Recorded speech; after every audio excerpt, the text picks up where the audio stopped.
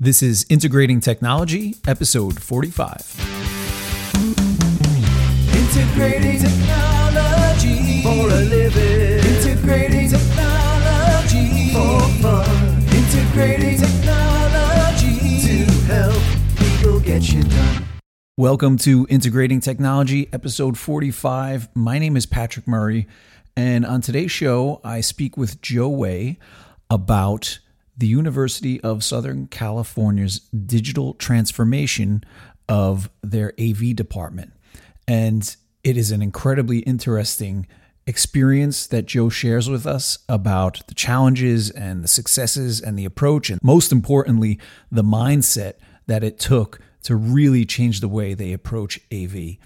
And I have to be honest, AV has come a long way from soldering XLRs and crimping BNC connectors, but some of the things that Joe touched upon, it was a little uncomfortable for me because I still come from that mindset of there's boxes in a rack that I need to control.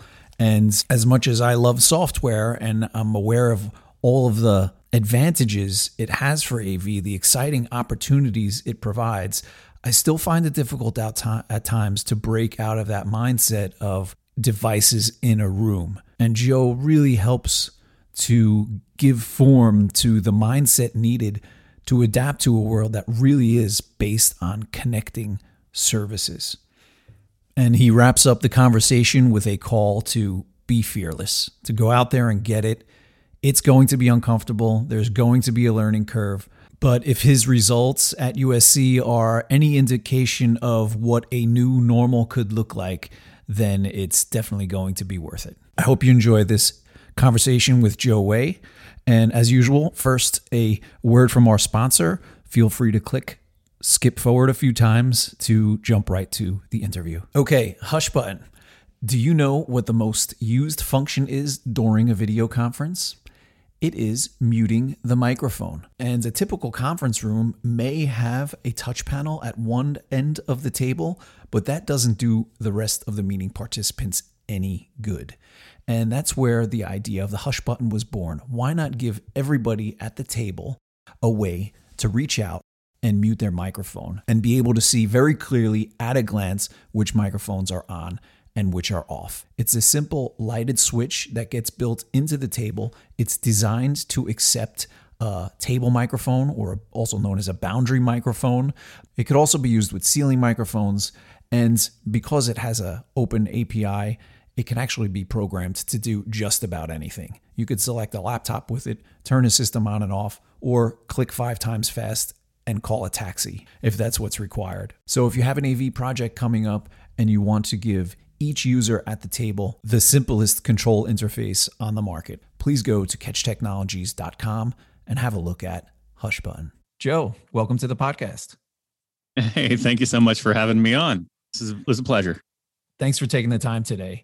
If you could maybe just give me like a 1 or 2 minute background of where you're at now, what you're up to, and maybe what your path to get there was, just something really short to get the conversation going. Yeah, no, absolutely. So I am the director of learning environments at the University of Southern California. So spent 25 years in the business development side of the entertainment industry before moving into higher ed in 2016. Was at Cal Baptist University. Now for the last year and a half, I've been at my alma mater, USC. So there we go. And what are you doing there at USC? What are you up to? All right. So yeah, I can tell you, it's pretty interesting. We've just done the largest upgrade of all of our classroom technologies in the history of the university because, as even pre-COVID, we were challenged by my boss to look at how technology was moving. And part of our digital transformation and our CIO said we want to be the single best IT institute department in all of academia. And he used to say, don't look at other schools. Let's go figure out what the Amazons and the Googles and all of them are doing, and let's go do it. And that sounded like a blank check to me. So what I started doing was looking at the direction our technology was moving in. And so we've recently completed As people know, we have the largest Crestron VC4 deployment in the world. We have our entire backbone is software and IP based. So I really wanted to look and see, could I do a true ecosystem that was solely made up of nodes, encoders and decoders, and could everything that we do, I don't want to own anything. I don't want to have a bunch of black boxes. I just want to see, can we integrate APIs of a lot of the services that we offer? Well, how can we do that?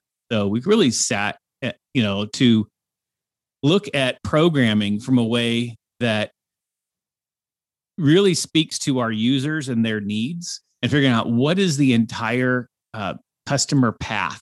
What do they do? What do they need to do when they use a classroom? And can we account for that to simplify everything?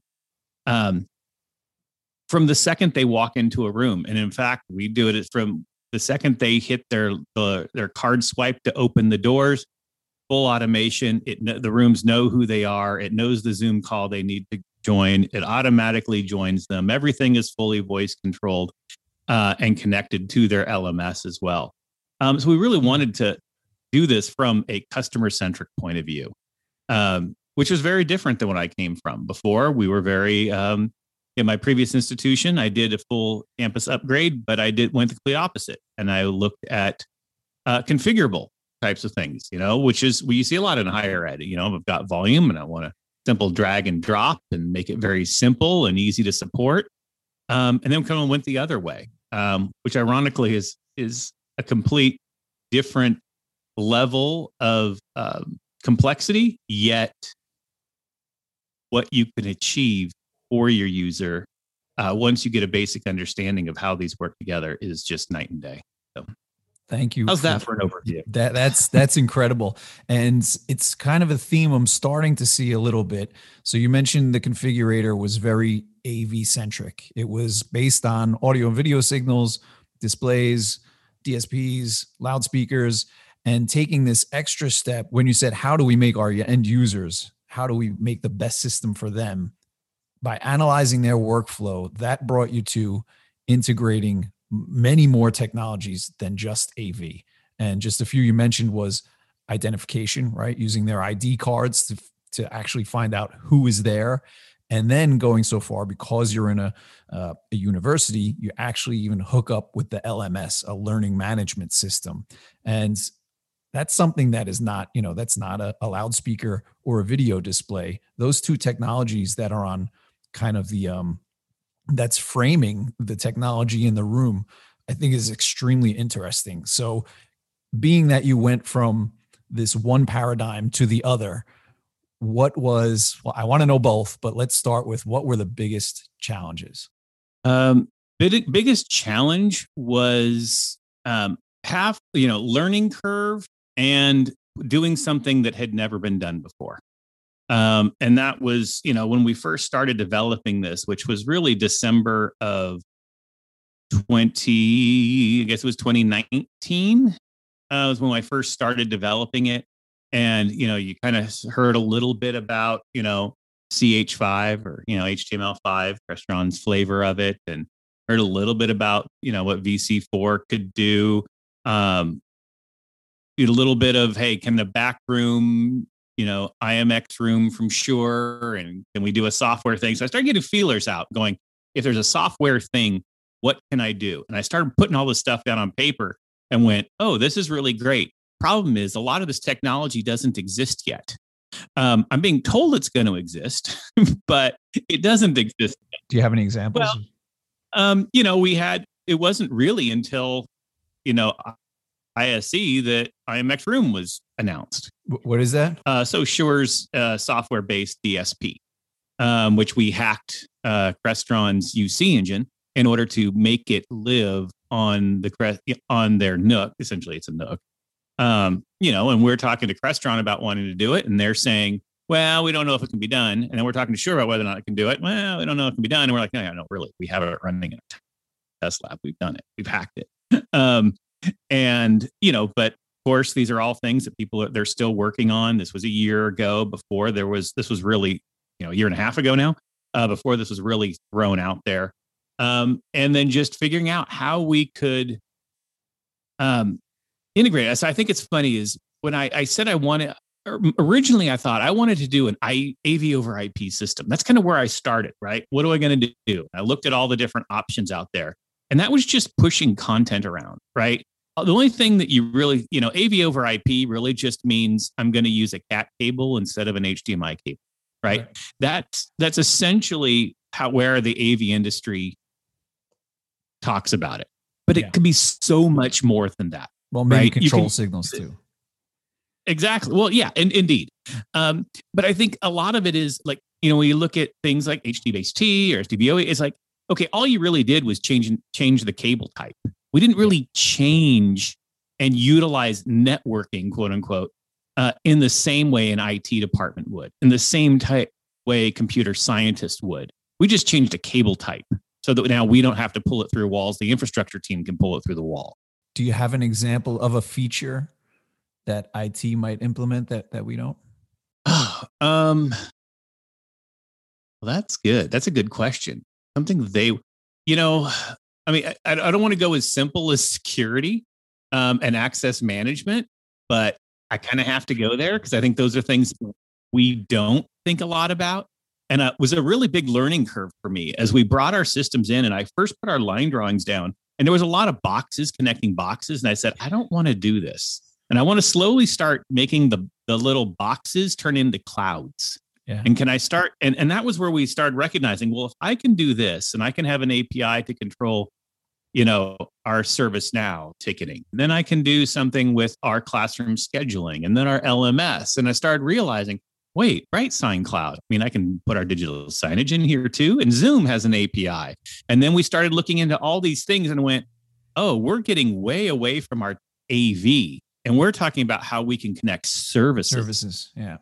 And if I can connect services and not just a bunch of boxes sitting in lecterns, I can completely change the user experience. And that was really what we were able to do. And then switching to an HTML5 based touch panel system. Because again, if it can be a web page, it can do anything, right? You're not stuck by whatever it is you're going to do on, your standard drag and drop a picture and what that button is going to control. And I think that really was the biggest change for me. Is it was a learning curve. There's no doubt. And I'm very thankful for my team that they could figure that out. Fascinating. Services, not boxes. I think that really puts a fine point on the difference between IT and AV, at least one aspect of it, because even as somebody who manages a system, how do you manage an AV system? Well, you usually go there and you have software from 10 different manufacturers and you work on that one piece of a box. But when everything is reachable over the network and done in some kind of a standardized way, then you could, start and stop services. And one of those could be, who's allowed to access a system. And then you get into what you were talking about, people swiping their ID card. And now the room is allowed to be used, for example. Yeah. And let me tell you, it's very interesting because it takes a very different mindset. And I'll be the first to admit it was scary as all heck, because when you have a room go down in a traditional AV system, it's just signal flow, right? I came from live entertainment. If a mic doesn't work, you chase it back, right? You look seeing where the lights are, right? And you can pretty much figure out where the point of failure is. Well, in a network-based system, especially one that's based on a lot of coding and a lot of APIs and pulling in a lot of different services, you could have, we could have a mic go, if all of a sudden there's, no audio, doesn't necessarily mean the mic is turned on or off. It could be that, but it could be the software-based DSP is work. The actual mic is not connected to the network switch. It could be that the Zoom interface through the Dante and the odd, through our Dante domain manager, there's about 5 or 6 different places there could actually be a problem, of which only 1 or 2 are actual physical ones, right? That makes service much different.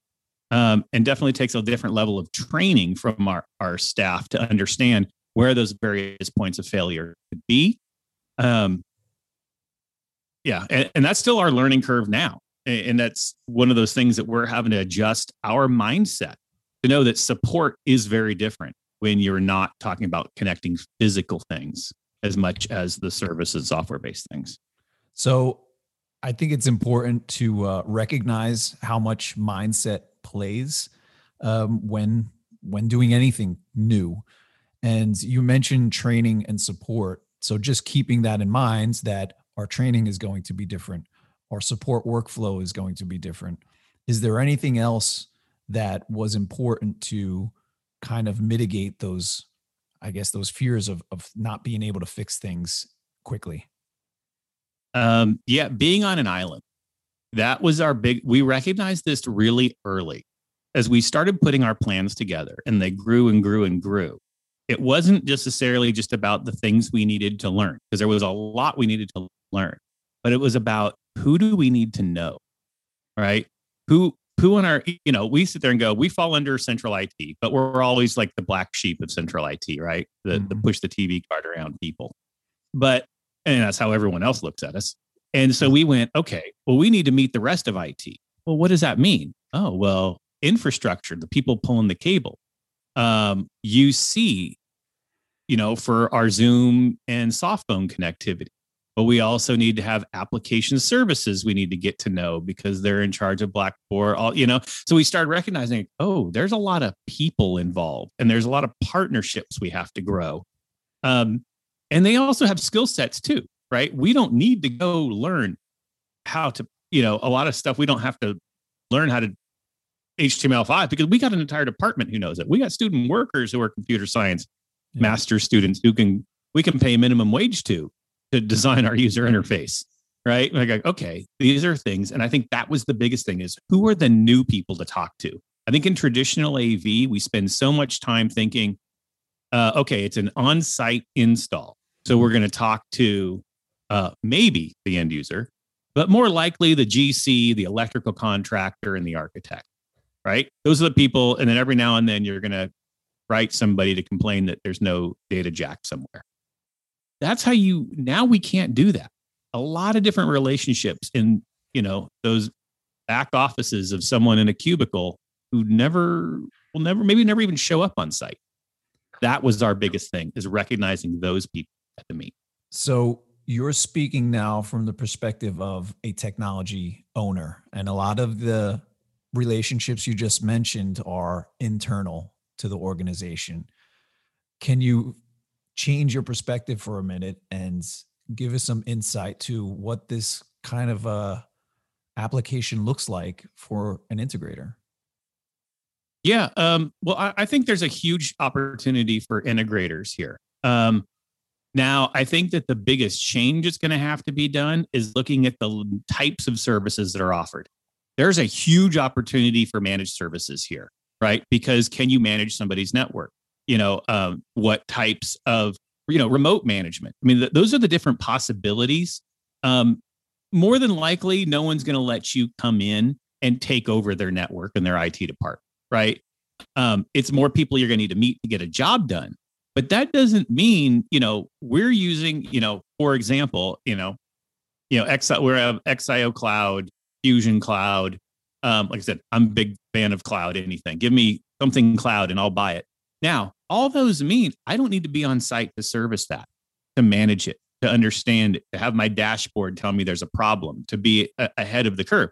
So that means that's a spot for an integrator. An integrator can sell those services, right? They can say, hey, they can host the Fusion Cloud and the XI Cloud or whatever flavor. I'm just using the ones we have, but it's whatever the flavor of the month is.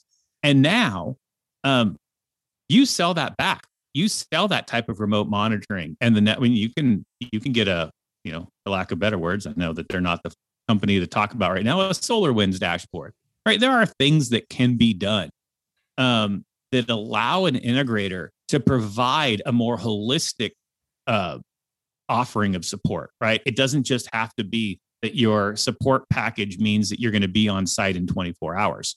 Yeah, that's still needed, but it can be a lot more than that. If once you've moved to a true IT-based enterprise and ecosystem, you can repair the whole thing remotely. You probably don't even need to come on site. And I think that's huge opportunity. Yeah, it definitely a skill upgrade would be required. Can you say you were working at a smaller organization and you needed to outsource some of the things you were just talking about? what would be some selling points that would really get your attention? Scalability, very simple to scale. A frictionless user experience.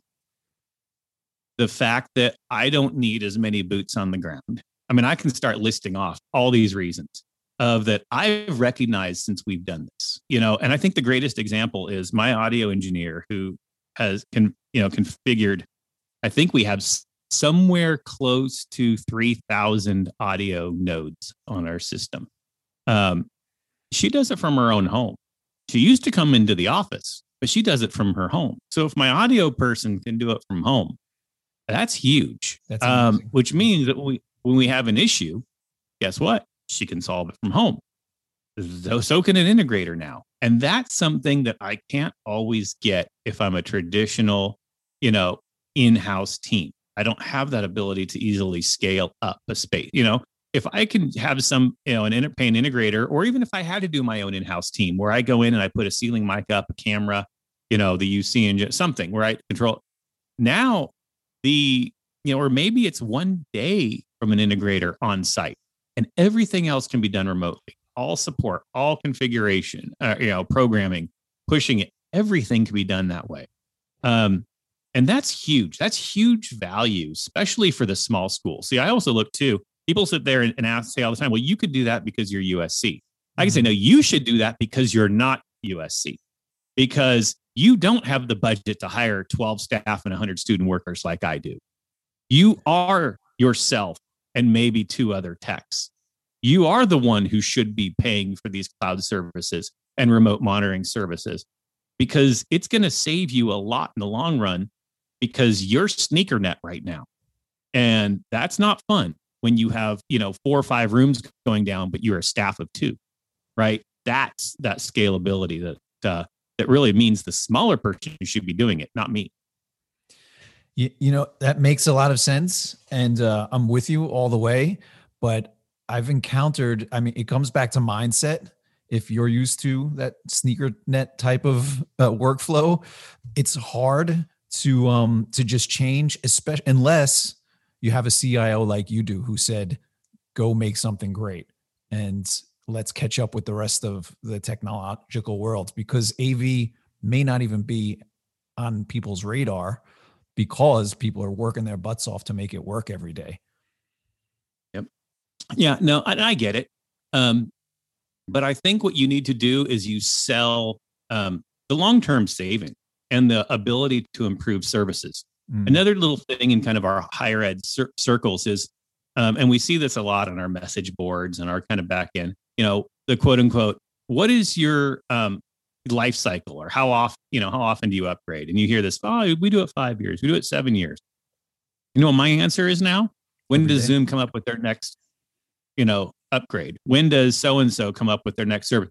What software do we not even know exists right now that'll be popular in a year? If they have an API, it's part of my system. Yeah, because that's when exactly.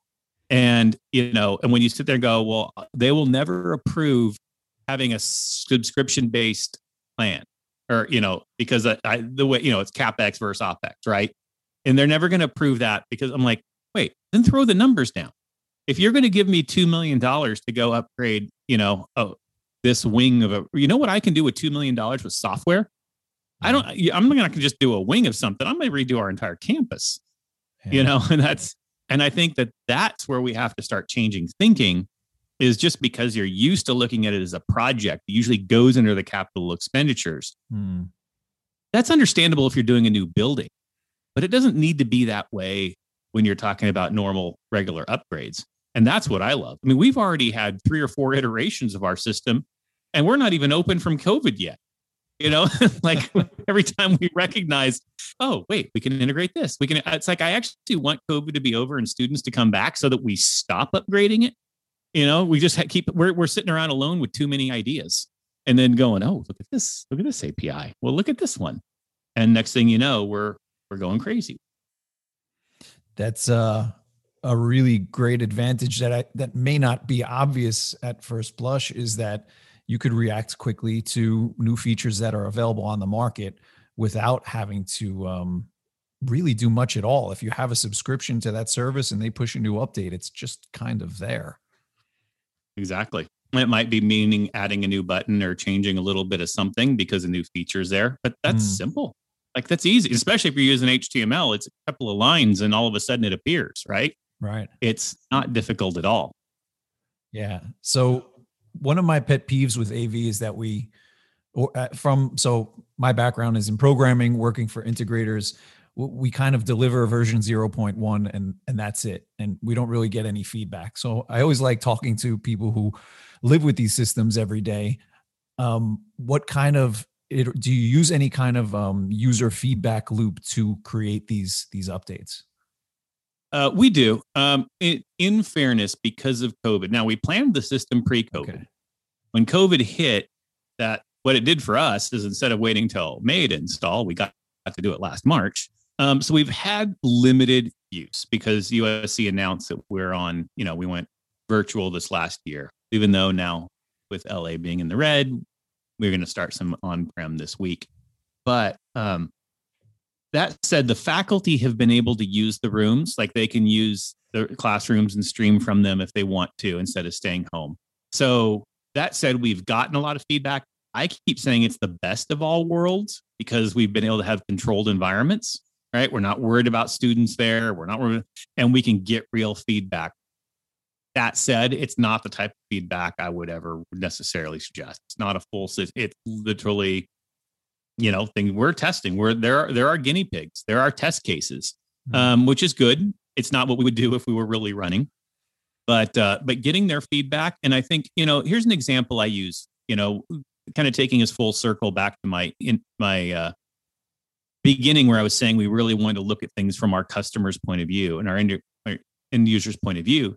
What we did is we actually took them, and we've done this a few times since. We said, we want you to walk into the room and you tell us what you do and just say it out loud, pretend we're not here, and we're just going to record you. And it's okay. I come in the room and then I set my stuff down and then I take my laptop out and I try to remember what class am I teaching next, right? And they go through this stuff, right? Yep. And, and we've done that again. And so when this is one of the things we did, like, every system says what? System on and system off. Well, ours doesn't say that. You know what ours says? Start class and end class, because that's what our faculty said they do. Well, I come in and then I want to start class. And then I come in. How great is that from their point of view? When they walk to it, it says start class. That's what I want to do. Yeah. It doesn't say system on. And that's one example. And so we've redone that. Now that we've had some of our users being able to use it for a few months, we said, okay, now do it again. Now that you have our new system, now what do you really do? And they will go, okay, well, I come over here and then I do this and I take my Zoom license and then I figure out what my Zoom room is. And then I got to make sure they connect to the Zoom. And we said, oh, wait, you did 3 steps of Zoom this, Zoom that, Zoom that. We have an automation we need to create. Yep. Because now, and that was, so we need to take that 3 steps of Zoom and make it 1. And that was where our whole tying it to our classroom scheduling, where we knew who they were. They said, well, Zoom has to know who I am. It has to know my room number. Well, can we have a service suite that knows that? And we tie that service in. And now it's a 1-step connecting. And so those were the types of ways that we do this. It's just letting them talk about what they do. Yeah. And not having to speak our language. What is it they do? And we actually adopt their language more than we adopt our own language. And that helps. That's incredible. I think that's extremely useful. And I'm sure that like ideas come up that have nothing to do with AV, because the goal of the technology is to make people's lives easier. So if you're hearing in these conversations that they try to remember what class they have next, well, that's actually probably a very simple digital signage application to have a little tablet on the podium that tells them the schedule of the room. Yep. And that's not in something fact, we actually do. Yeah, well, look at that. There you go. And that's not something you might think of right away when you think of classroom AV. Yep. Yeah, no, and it's amazing when you start looking at things that way. And this is where I'm just amazed with what we did. I'll be honest, like when I a year and a half ago when I was brought in to USC to do this, because it was part of our digital transformation that I was hired for doing this. And I ain't going to lie, I didn't put my resume away very far because I thought this thing could fail miserably. I mean, it's a great idea, but it could fail and fail fast. And if I just had to spend millions of dollars on something that is just going to fail miserably, I'm just going to, I'll have resume handy. What gave you the confidence to go through with it? Well, my CIO said, who cares? If you're going to fail, just be honest. Let us know when it fails, and let's come up with a plan. And so that was good. And, and also just a great team. I have an incredible team and great partners. Our manufacturer partners have been fantastic. Even our integration partners who, I was flat on. I mean, it also took being vulnerable and saying, look, I don't actually know this is going to work. In theory, it works. In theory, our AV has evolved to a certain point. Everyone talks about it. We've never actually seen it work, but someone can do it. And so it was pulling that together and kind of building the team behind it and getting the rally behind, okay, we can do this. And that's what's been amazing. And now I sit there and go, all the ideas we have and ideas that I've never thought of when we did traditional, point to point, in, rooms that were self-contained, running RS-232 to the display and an HDMI to the project, like just things you never thought of with traditional AV switching and control, that now we get ideas that I got to hold my team back. And I'm just really excited to think, like, what's it going to be in a year from now? What's going to be 2 years from now? I'm excited about the next summer, after we've had a year of students back after COVID and they want to integrate more services. And, can we integrate with, other services around campus? Can our digital sign? We've already worked our digital signage into all of our classrooms. So if instead of a screen just turning off, it turns into digital signage during, in between classes. So now we have our own marketing system. And I brought someone with a PR major in to kind of take it, to be doing all that stuff. So it's like, who would have ever thought that 10 minutes between classes can actually become a marketing tool? No one ever thinks of stuff like that. But it's kind of started happening. And I think that's it's going to be very exciting 2 years from now when we go, what have we done now? I love it. I bet your CIO is pleased because you are actually getting much more out of that technology than you were in the past. Oh, absolutely. He loves to brag about us too, which is great. Excellent. I'm happy about that. I don't have to keep my resume up to date. Nice. We're going to have to follow up in a year so you could tell us about the journey, how things evolve. Absolutely. Any final thoughts?